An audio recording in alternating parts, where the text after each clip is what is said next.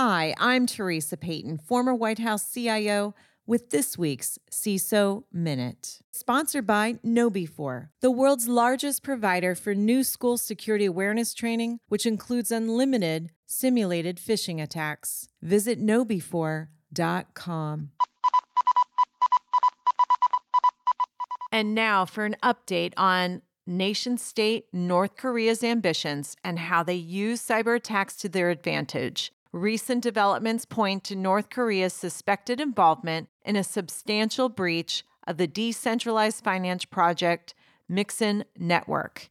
Ann Neuberger, the Deputy National Security Advisor for Cyber and Emerging Technology at the White House, has noted that the current attack bears the hallmarks of the North Korean tradecraft, echoing previous patterns of activity from the DPRK, the official designation for North Korea. This is yet another reminder to CISOs that you need to ensure that your incident response playbooks have a play for what to do if a nation-state decides to attack your organization, your industry vertical, or any critical infrastructure that you rely upon. The CISO Minute is sponsored by KnowBe4, the world's largest provider for new school security awareness training, which includes unlimited simulated phishing attacks. Visit knowbe4.com.